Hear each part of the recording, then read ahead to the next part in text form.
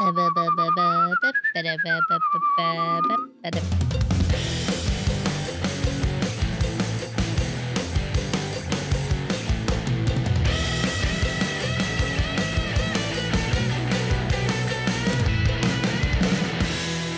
guys, welcome back to Couple Goals with S&M.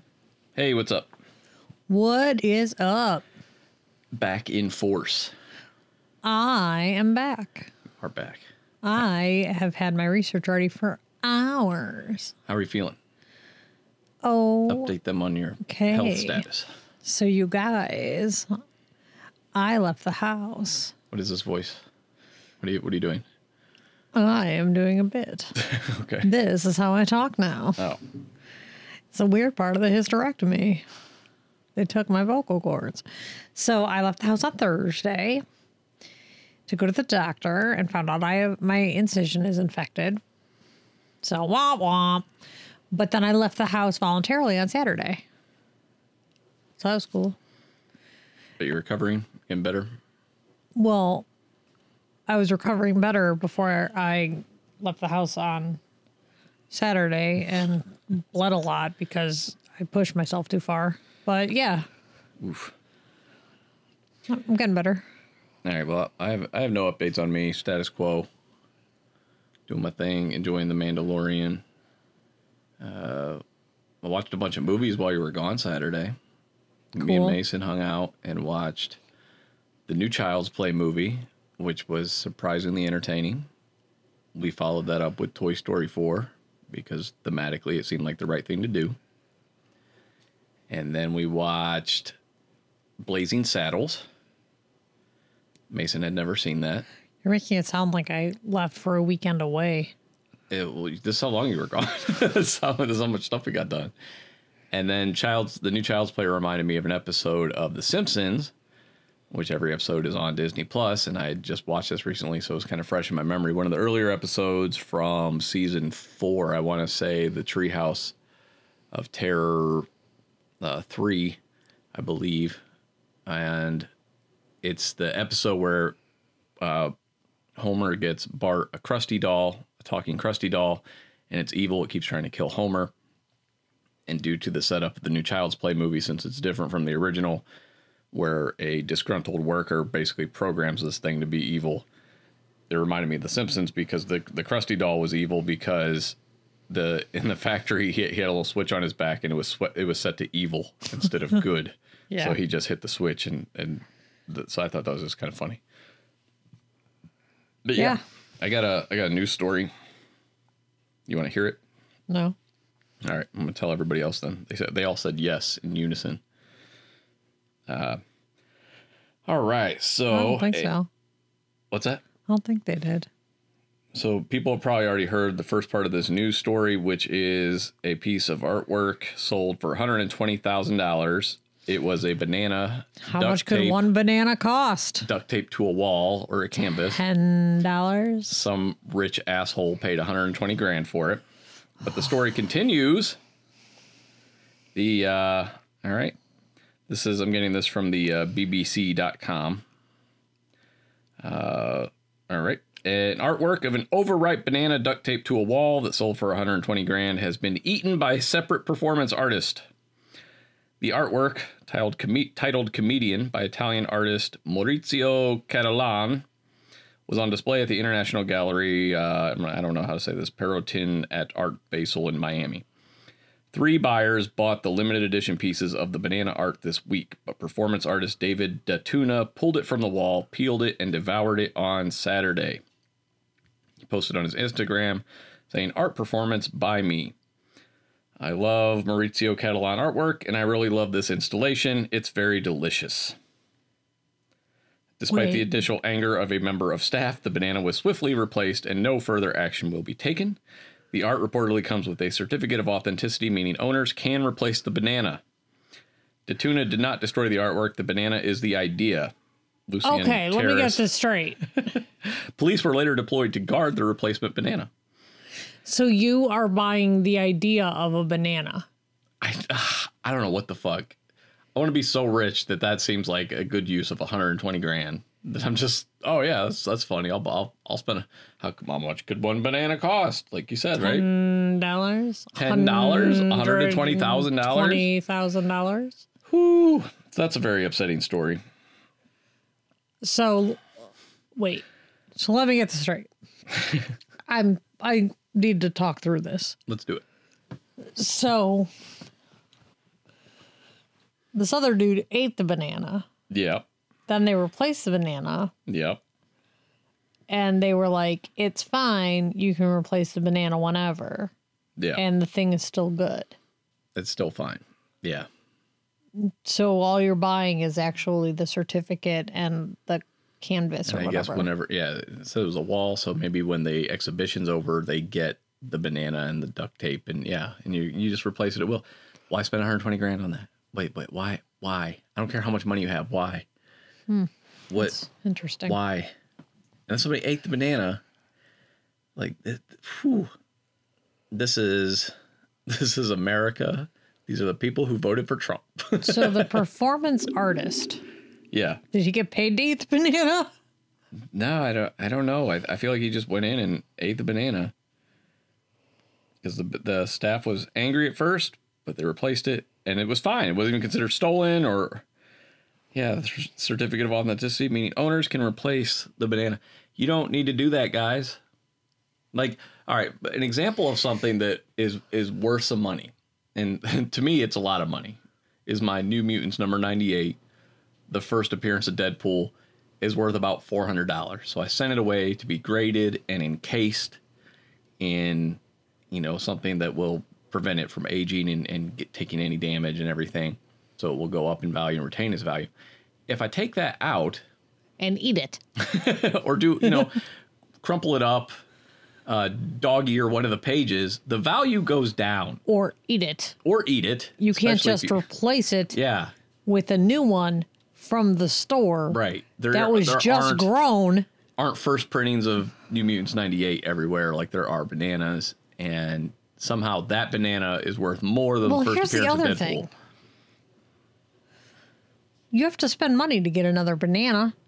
So you're constantly investing in this piece of art. But if you're spending 120 grand on it, How much does another banana cost? exactly. 39 cents. It's, I don't know, man. Yeah, that's I don't like it. I'm against it. yeah. So that's some I'm fucked up against stupid dumb shit. art. I'm for people reading into art how they want to, but that's not. I'm upset that I didn't come up with it. I didn't know I could just tape a banana to a wall and make $120,000. See, you can't. Here's the thing. If you came home and I just taped a banana to our wall, And put it on eBay. nobody's coming here and giving me 120 grand for it. If I just fucking taped a banana to the wall, you'd be like, I want to make a smoothie. I'm taking this banana down. I think the conception is that rich people must be smart because they have all that money, right? But obviously that's not the case. It's very much more Emperor's New Clothes kind of thing, or whatever that story is. Emperor's New Groove, the one with the llama. No. But is that similar though? I don't know. I just watched it. Yeah. I don't know the Emperor's New Clothes. I know the Well, Emperor's New it was Groove. the Emperor has no clothes kind of thing, like where the guy bamboozles the Emperor. He's like, "Oh, I have this wonderful outfit for you. It's so amazing," but he doesn't have anything. He tells him that only like smart or super smart people can see it or something like that. I don't remember the exact story. So the Emperor puts it on, but he's just nude, and then he goes through the town, and he's just naked, and he's all proud, That's and everybody's terrible. just laughing at him. And that's rich people basically. They're like, What? a banana is worth $120,000 because they don't.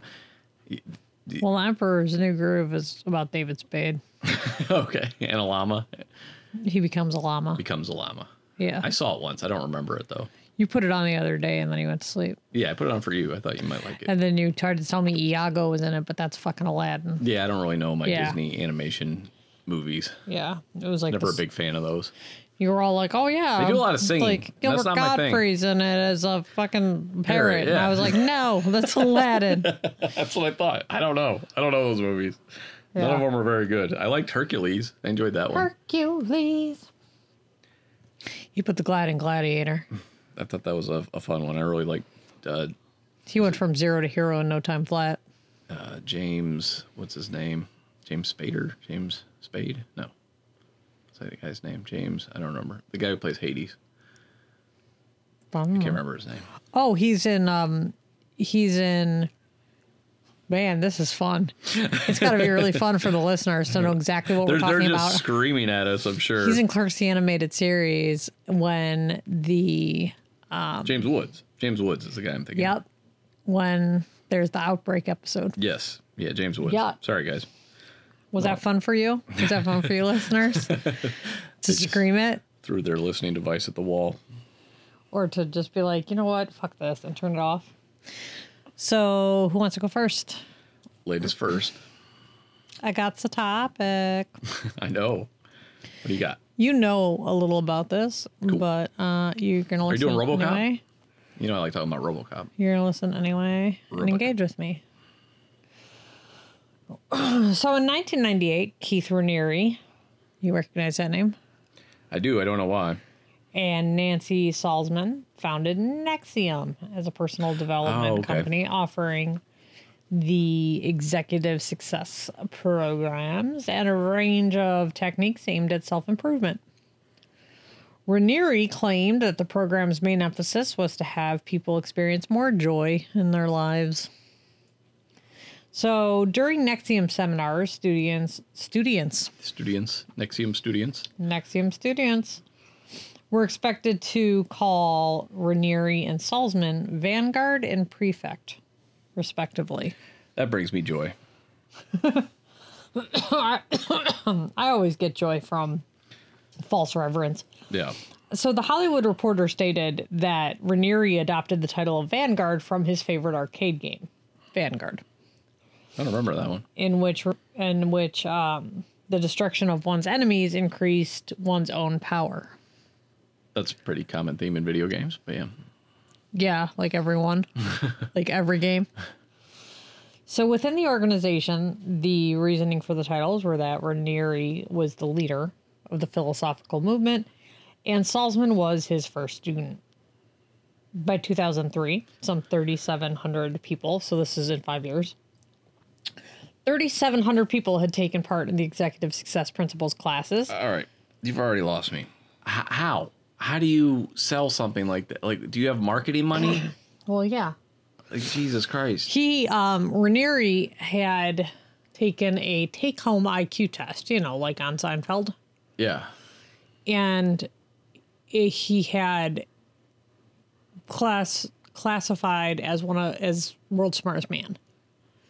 And he got in the Guinness Book of World Records, but only in the Australia print version.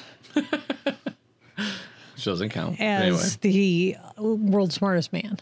Really? And he was in the way he met Salzman. This isn't in my notes. This is just me going off of memory from reading. I watched a documentary on it. Yeah. And then I read a Rolling Stone article on it. And I read a New York Times article on it. And I read a CNN article on it. Yeah. And then, of course, Wikipedia. So, in addition to my notes, this is just me recalling. But so he met Nancy Salzman at a place, and I don't remember the name of the company, but at a multi-level marketing scheme before they formed this. So he was already wealthy from a multi-level marketing scheme previously. But and this also goes, this is the opposite of what I was saying earlier. This is somebody who got rich and is smart. So he's the problem with, he's a psychopath. Well, yeah, but I'm not talking about that. I'm just saying you can be a psychopath and be really smart. Yeah. And this is one of those guys. That's one of those. He's not like a Donald Trump type. It's when you abuse your intelligence or your intellect. Yeah. Yeah. So anyway, in 5 years, some 3,700 people had taken part in these classes, including former Surgeon General Antonio Novello, Enron executive Stephen Cooper, and entrepreneur Richard Branson, who later denied taking the classes. And in the early 2000s, Seagram heiresses Claire and Sarah Bronfman became attached to the organization. Wow, so he's getting some highfalutin folks in there. So yeah, this is real early on. This is like in the first 5 years. So Nexium's training was a trade secret. and subject to non-disclosure agreements. But reportedly, it used a technique the organization called rational inquiry to facilitate personal and professional development. In October of 2003, Forbes published an article on NXIVM and Raniere, and Vanity Fair subsequently reported of the article. This is a quote. People at NXIVM were stunned, expecting a positive story. The top ranks had spoken to Forbes, including Raniere, Salzman, Sarah Bronfman. What upset them were above all Edgar Bronfman's remarks. Now, Edgar Bronfman is the Seagram's I figured. owner, Yeah. right? Yeah. So he said, I think it's a cult.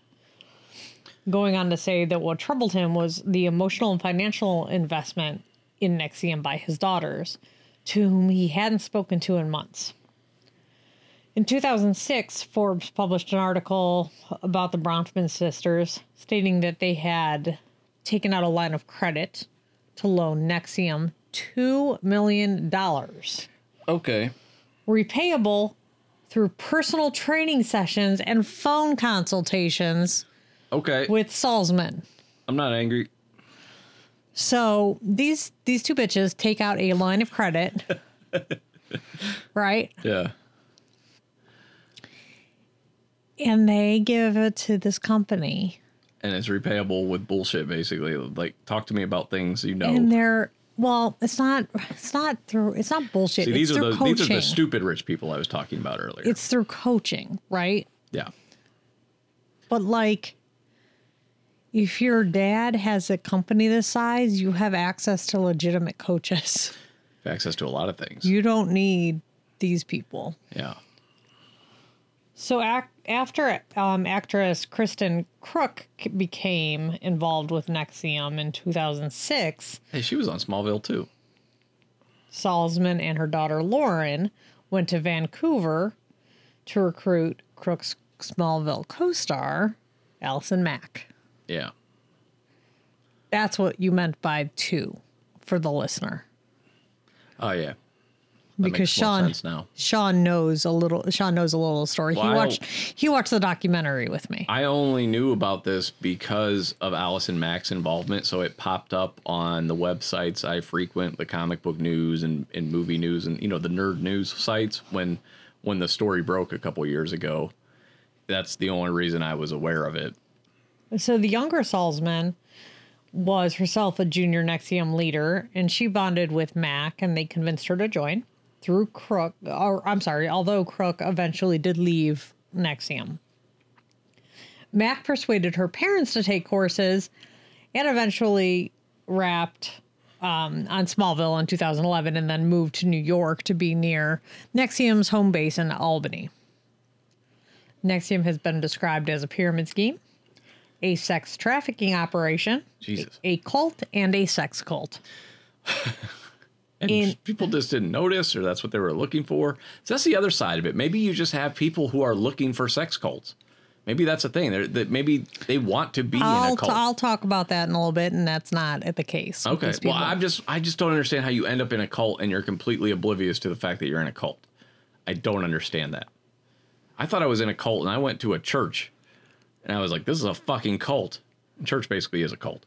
It's just larger. It is. And again, it's like Joe Rogan said, the difference between a cult and a religion is if the creator is still alive or not.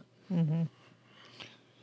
In a 2010 article in the Times-Union, former NXIVM coaches characterized students as prey for use by Raniere in satisfying his sexual or gambling-related proclivities.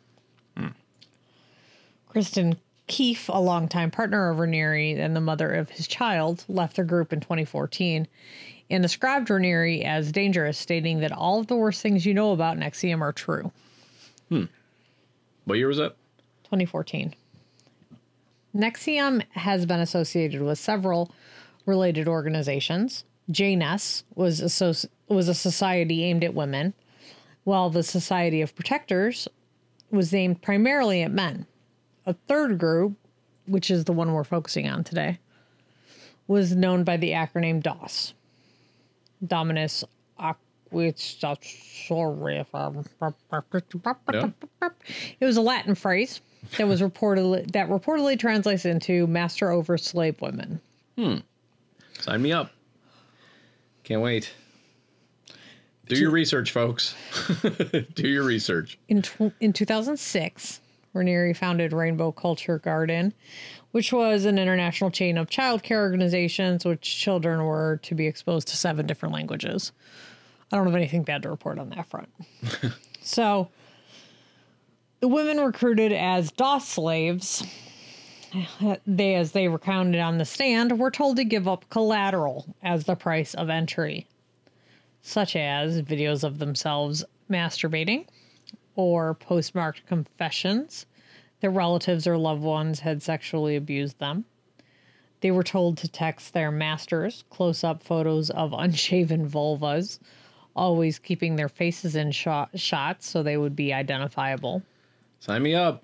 They were told Seems legit. They were told to stick to low-calorie diets, to wake themselves up in the middle of the night to respond to readiness drills or texts from their masters, or they were at risk of being paddled. Now, I don't have this in my notes either, but it's another thing I know.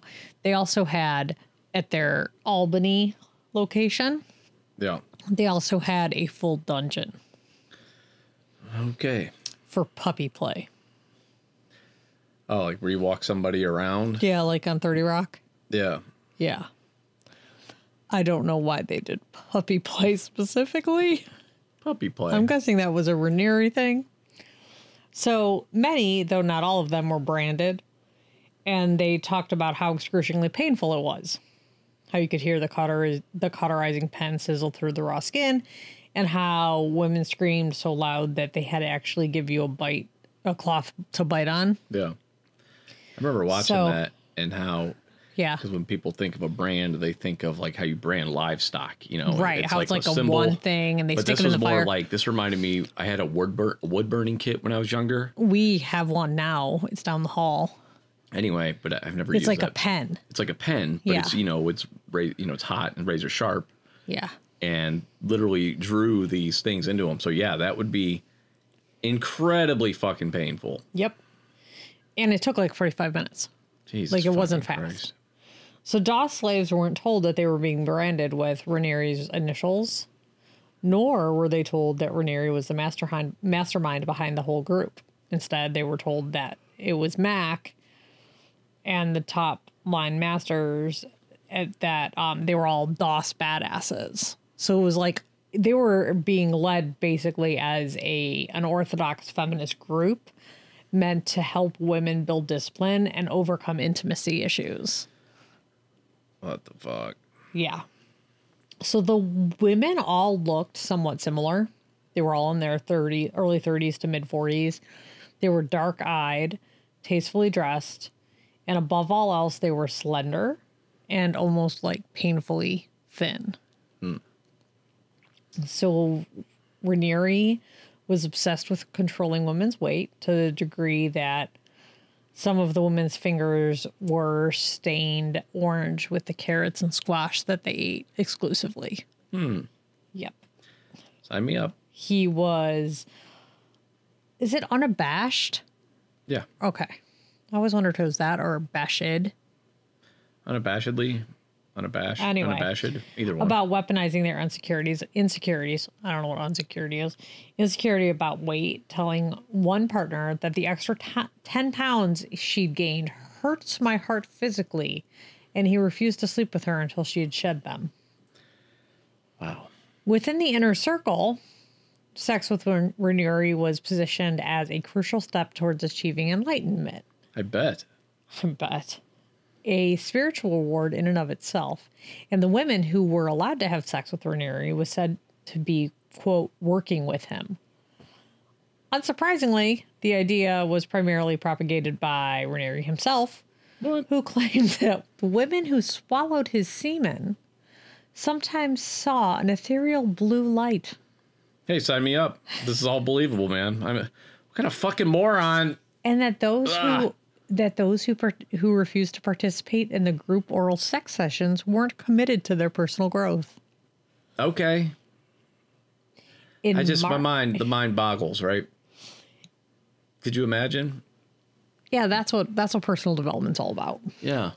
Cum So- guzzling. How are you gonna be enlightened if you don't drink my cum? I don't know, man. Go sit in a sex box from a couple episodes back. Fucking hell, people are stupid. In March 2018, Raniere was arrested and indicted on a variety of charges related to DOS, including sex trafficking conspiracy, conspiracy to commit forced labor, and he was arrested in Mexico. He was held in custody in New York after appearing in a federal court in Fort Worth, and then his federal trial began on May 9th in 2019. On June 19th, 2019, he was convicted of racketeering and sex trafficking. On April 20th, 2018, Allison Mack was arrested and indicted on similar charges to Raniere's. According to prosecutors, she had recruited women first into NXIVM and then into DOS, and she coerced them into engaging sexual activity with Raniere and performing menial tasks for which she was allegedly paid by Raniere. Mack was further alleged to be second in command of NXIVM after Raniere. On April 8th, 2019, she pled guilty to racketeering conspiracy and racketeering charges.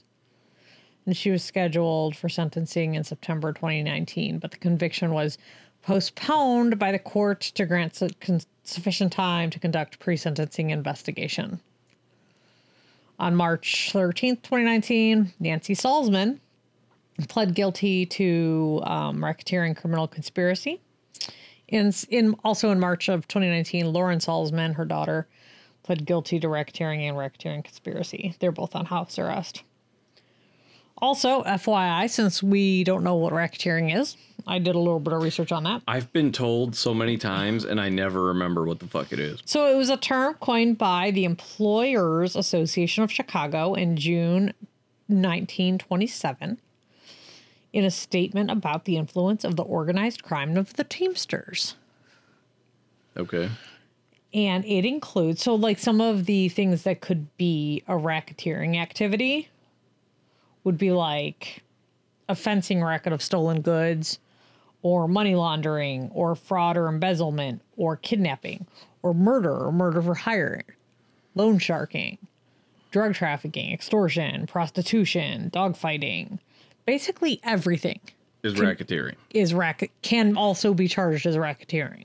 That's weird. And then you can just get house arrest for it. Yeah, so it's horrible basically crimes. a racket. And then that, like, it is a racket, like a racket is a noun, and then racketeering is the verb. Okay. Yeah. I'll never understand what racketeering is. That's just all there is to it. Racketeering is literally just the act of being a criminal, I think. It's like that episode of 30 Rock when she Nobody asked Jack, knows what is racketeering? No one knows, Lemon. Yeah, but it all came about from the Teamsters.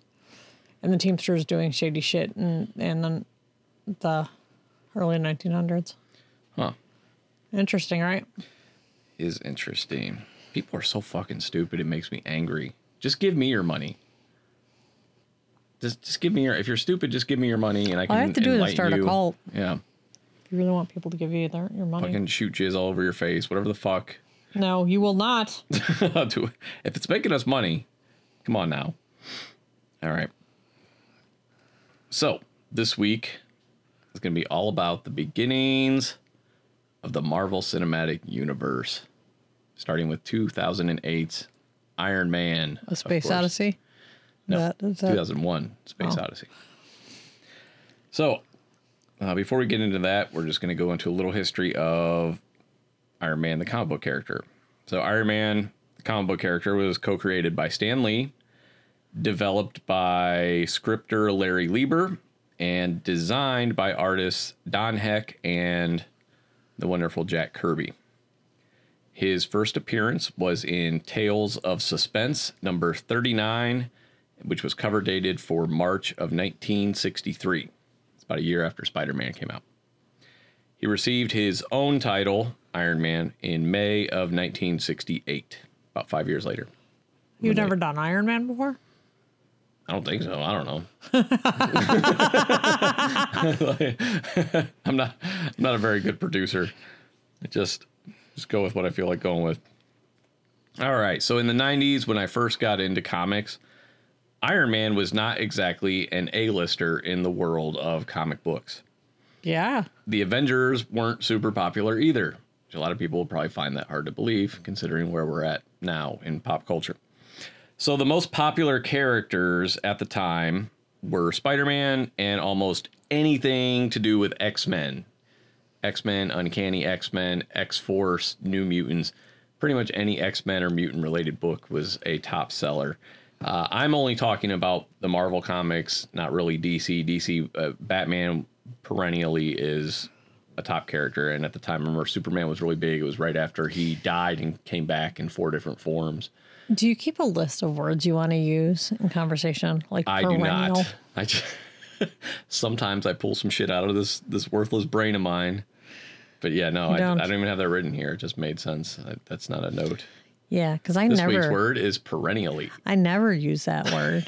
Okay. You know what Steve told me one day when I was talking to him on the phone? He said something about I use words he never thinks of sometimes, which is funny to me because I don't read. I don't feel like I have a big vocabulary I'm never at all. like, this will perennially. Like, all right, bitch, calm down. Bring that shit down. Anyway, so I bought a few Iron Man books because I liked the look of his suit. I was a little bit familiar with the character. However, I actually preferred the gray and silver colors of War Machine, who had just recently gotten his own book. And played by Don Cheadle. And the more down-to-earth... Oh, not in the first movie, though. The more down-to-earth character of James Rhodes, who was a soldier versus being a multi-millionaire industrialist back then. So I never really got into the character of Iron Man. He never seemed to be a character of real significance. That first movie, who's that guy who plays him? Terrence Howard. I don't like him. And most of the comic buying public seemed to feel the same as I did. He never felt like a really popular or important character. So when I found out they were making an Iron Man movie, I was surprised, but also intrigued when I read it was going to be helmed by Jon Favreau. So I was a big Jon Favreau fan due to his writing and directing on movies like Swingers, the movie Made, which is an underrated gem. There's a movie called Made, M-A-D-E, written and directed by Jon Favreau. You got a horse outside? Don't hit me with your whip. There's so many great lines from that movie. I texted you one just the other day when you were like, why were you in the back seat? And I was like, I'm a tall drink of water. Yeah, I got to stretch my shit out. Yeah. It's Jon Favreau and Vince Vaughn, and it's a fantastic movie. I still reference that shit. Like, Phase on Love is in it. Yeah. It's Who played Big Worm in Friday. And he's also an elf. Another Jon Favreau movie. And that was the other movie I was going to mention that Jon Favreau had done that I'd seen. So he hadn't done any action movies that I was aware of, but his character work was always really funny and believable, so I was on board. Despite never really being a fan of Iron Man, I was always a fan of Marvel comics and characters, so very, very curious. And Jon Favreau. So now I'm going to back up a little bit, and we're going to go back in time to when talks first commenced for Marvel to license the character for use in Hollywood. This goes back to April of 1990. In the way back machine. Cool. You were not even 9 years old. I was not 9 yet. I was 8 years old. Universal Studios bought the rights to develop Iron Man for the big screen, with Stuart Gordon to direct a low-budget film based on the property. By February of 1996, 6 years later, 20th Century Fox had acquired the rights from Universal. In January of 1997, Nicolas Cage expressed interest in portraying the character. He can't. He's Ghost Rider. Well, he wasn't yet. And Nicolas Cage is a huge comic book fanboy, and that's cool. He's never been shy about that. He's always trying to get in on the comic book movies, like 100%. And he got Ghost Rider, and it's like, come on. That's another guy that would make a great Moon Knight because Moon Knight's fucking crazy, and I think Nicolas Cage would make a great Moon Knight because of that. All right, so then in September of 1998, Tom Cruise expressed interest in producing as well as starring in an Iron Man film. He would have also been a good choice. That's a fucking crazy guy right there. Yeah. You want to talk about crazy. So some guy named Jeff Vintar and Iron Man co-creator Stan Lee, they co-wrote a story for Fox, which Vintar then adapted into a screenplay. It included a new science fiction origin for the character and featured MODOK, as the villain. Do you know who MODOK is? Have you seen MODOK? I'm sure I've shown you MODOK. He's in video games. How to describe MODOK? Does he have like a brain? He's like a big fat guy in like a hovering, almost like wheelchair. He's got little tiny legs and arms, and he looks kind of like a brain in a shell, like an orange shell. Yeah. And MODOK stands for mental organism designed only for killing. And he's getting his own cartoon, by the way, or he was anyway. I don't know if that's still on the books now that Disney Plus exists, but he was supposed to get a show on Hulu, a cartoon where Patton Oswalt was going to voice him. He's certainly not getting it on Hulu. Well, they own controlling interest in Hulu, so I don't know. Yeah, that explains why the Freeform shows all go there. Yeah. Even like they're not going to Disney Plus for whatever reason. Right. All right. So Tom Rothman, who was the president of production at Fox, credited the screenplay with finally making him understand the character, by bringing in MODOK. He's a relatable villain. Everybody's like, yeah. Everybody just MODOK is my spirit animal. Google MODOK. MODOK. Google it, click on images, and then have a good laugh at MODOK's design. I like it when Sean tells us all how to Google. It's very perennially of you. Jesus Christ. It's boomerific. All right. Lost my spot. All right. So then in May 1999, some guy named Jeffrey Kane was hired to rewrite Vinter and Lee's script. That October, Quentin Tarantino was approached to write and direct the film, and then Fox sold the rights to New Line Cinema the following December, reasoning that although the script they had was strong, the studio had too many Marvel superheroes in development, and we can't make them all because they own X-Men, and this was right when X-Men took off, so they just decided to focus on that property. They shouldn't have. Yeah, it's Fox. All right, so by July of 2000, the film was now being written for New Line by some guy named Ted Elliott and Terry Rossio and some other guy named Tim McCanley's. McCanley's script used the idea of a Nick Fury cameo to set up his own film. Not a bad idea. In June 2001, New Line entered talks with some guy named Joss Whedon, a fan of the character, to direct. Some dude. And in December 2002, McCanley's had turned in a completed script. In December of 2004, the studio attached director Nick Cassavetes to the project for a targeted release of 2006. Screenplay drafts were written by Alfred Goff and Miles Miller and David Hayter. David Hayter is the voice of Solid Snake in the Metal Gear Solid games, in case you're wondering. You'll never believe this, but I wasn't. And they pitted Iron Man against his father, Howard Stark, who becomes War Machine. Who? Boo. Howard Stark. Yeah, that he's going to be the villain and be War Machine, even though, yeah. Anyway. So after 2 years of unsuccessful development and the deal with Cassavetes falling through, New Line Cinema returned the film rights to Marvel. So now we're into November of 2005. Marvel Studios worked to start development from scratch and announced Iron Man as their first independent feature, as the character was their only major one not already depicted in live action. I gotta tell you, it's not really true because Captain America wasn't out there either. But anyway, I don't think I could work in movies. It just sounds so stressful and so many like letdowns. Well, I follow a lot of writers on Twitter, starts. And they're like, oh, I sold my script or whatever. And then, then they talk about development hell. It gets passed around, it gets rewritten, and eventually they're just like, I'm off the movie. It's, it's like, that sucks though, Yeah.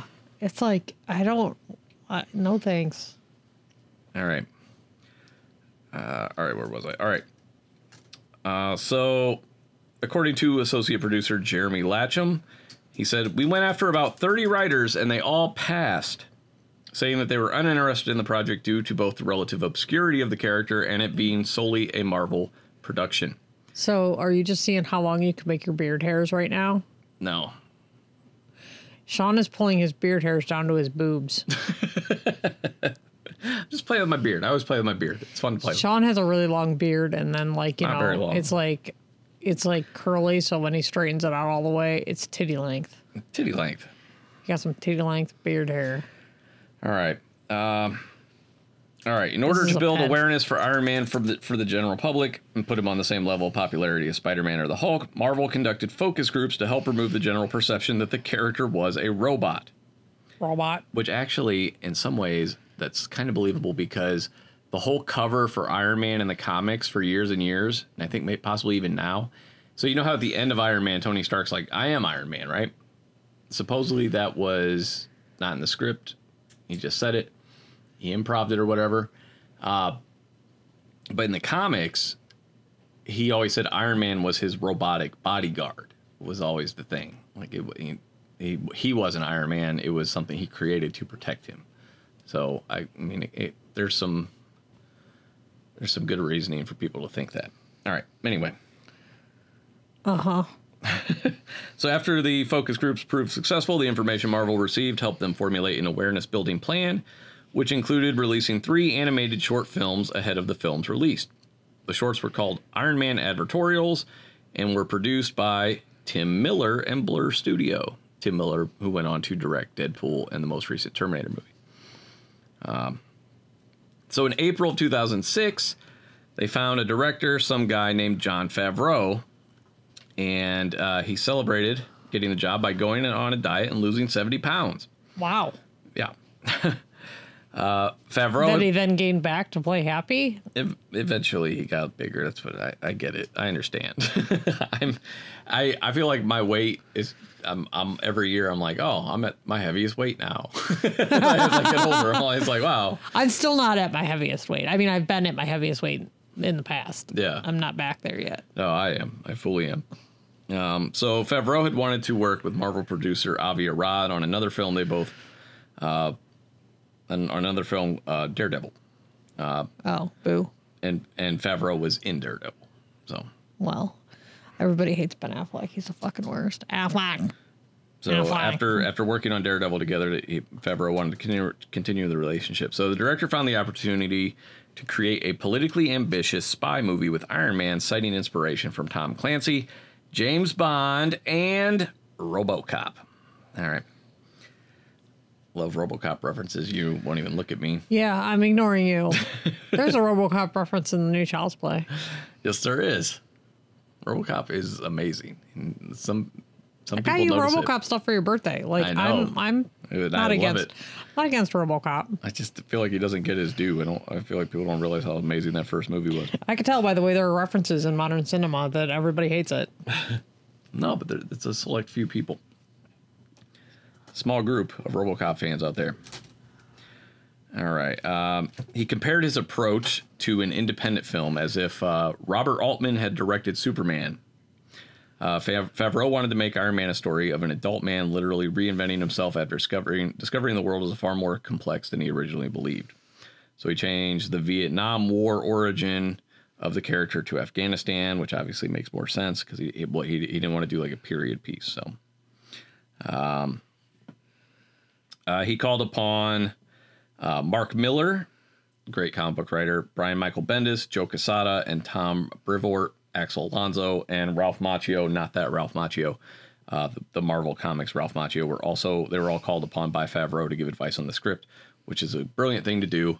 Go to the fucking comic book guys for your comic book fucking movie. Yeah, that's what you're supposed to do. So many people do not do that. They're like, I'm Hollywood, I know what I'm doing, and they're wrong.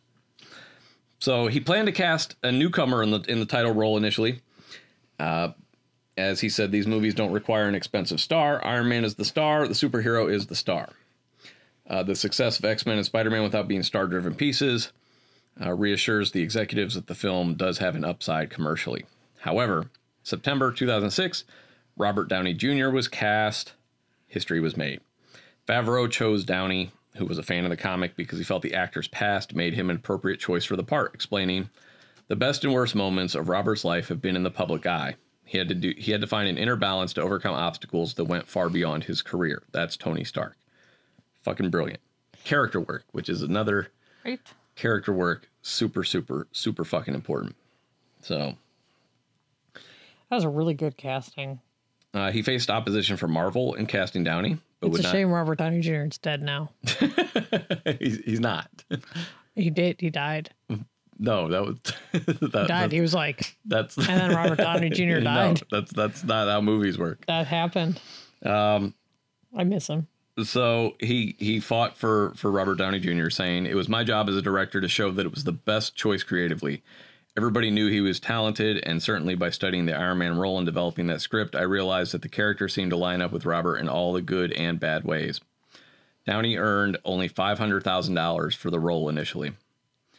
Well, For a second, I thought you said $5,000. no. I was like, $500 million for so, and he was established. Everybody knew who he was. yeah. But he That is a shockingly low amount of money for. guessing that's not what he got for Endgame. I don't know if you heard, but he died. He died. He's not dead. Robert Downey Jr. is alive. He's okay. He didn't. No. Those events aren't real. That happened. This is why Maggie can't watch sad movies. She cannot separate fact from fiction. It's a problem. Robert Downey Jr. is dead. Rest in peace. All right. All right. So Favreau wanted the film to be believable by showing the construction of the Iron Man suit in its 3 stages. Stan Winston, rest in peace. Brilliant fucking special effects guy. Rest in peace, Robert Downey Jr. No, he was a fan of the comic book, and his company, who Favreau worked with on Zathura, a movie I never saw. They built metal and rubber versions of the armor. The Mark I was intended to look like it was built from spare parts. That's the first suit that he builds in the cave, and it looked a lot like Iron Man's original suit from the original comics. Right, and then Robert Downey Jr. died. Where are we? The armor was also designed to have only its top half worn at times. Oh, like RoboCop. Yes. All right, the Mark II resembles an airplane prototype with visible flaps. And they brought in Iron Man comic book artist Adi Grainov, who's fucking amazing, who did a run that I really liked. And I'm forgetting the name of it now, but they used the idea from it in Iron Man 3. What was the name of that? Extremis. Yes, the Extremis run. So I did get back into Iron Man shortly before the movies came out.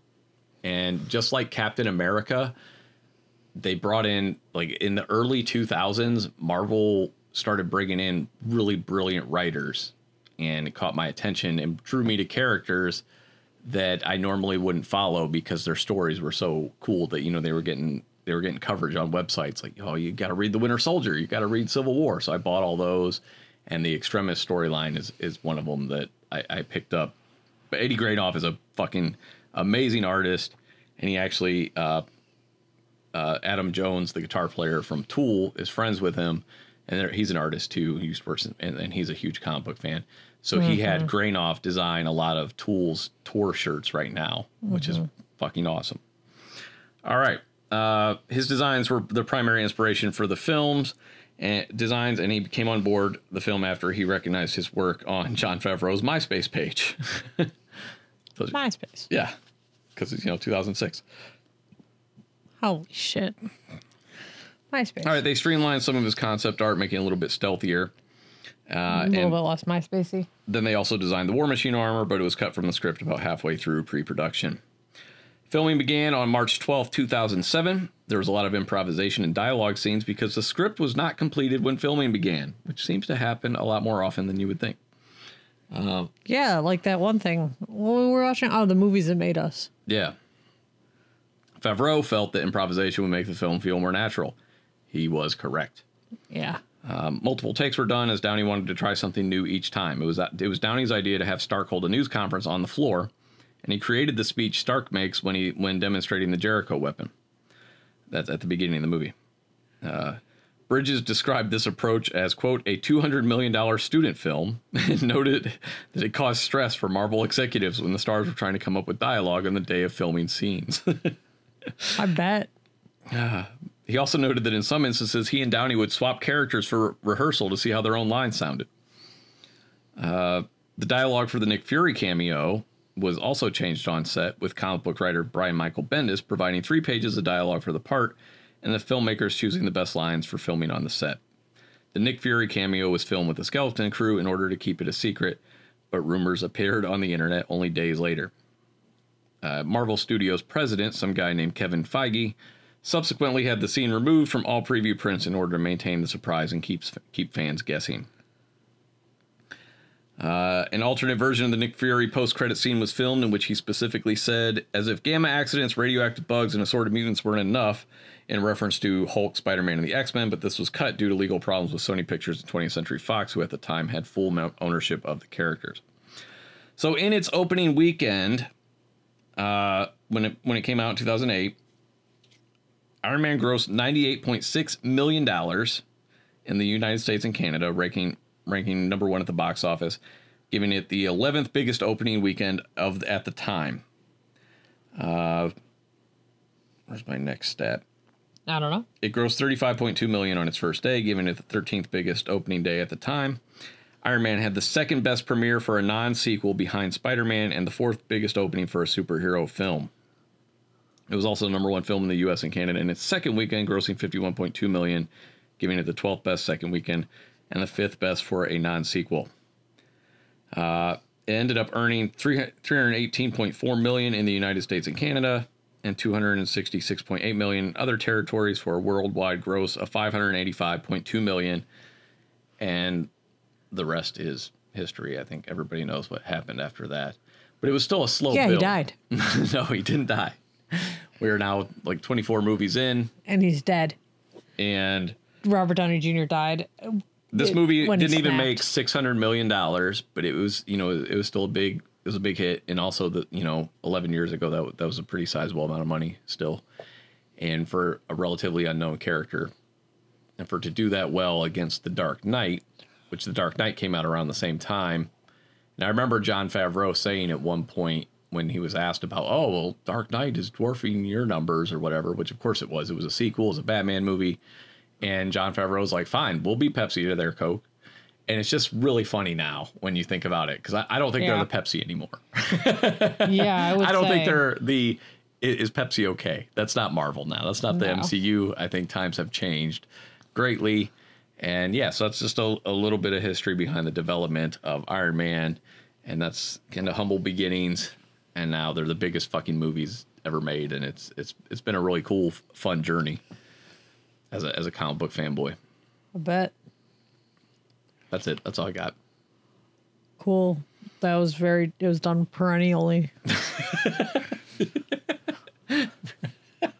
Just means yearly. Okay. I could have said that. All right. Annually, whatever, all time. Sorry. It just popped in there. It sounded good. I threw it out there. Fine. Fucking thesaurus. I can be a bit loquacious. Okay. All right. Listen. Hold up. We gotta stop. All right. So hit up our Patreon, all our social media, all that good stuff. Yeah, we got to welcome our new patron, Brad. Yeah. Woo. Brother Brad. Thanks for hopping on board. We appreciate all our patrons. Yeah, we love you guys. But yeah, that's it for this week. Happy to be back. This week. Yeah, I'm super excited to be back. I did my research while Sean napped, and then he woke up and did all the chores. He did so many chores, and then he finished his research, and now here we are. And that's it. So thanks for listening. Yep, another one in the can, or whatever they say nowadays. when it's a digital. That's how the beef stew gets made. That's how the Cheese Whiz gets in the can. Yeah. On the cracker. That's how the Cheese Whiz gets on the cracker. That's how Easy Cheese goes down. That's a good new idiom. We're going to use that. That's it. All right. Thanks, guys. Bye. Bye.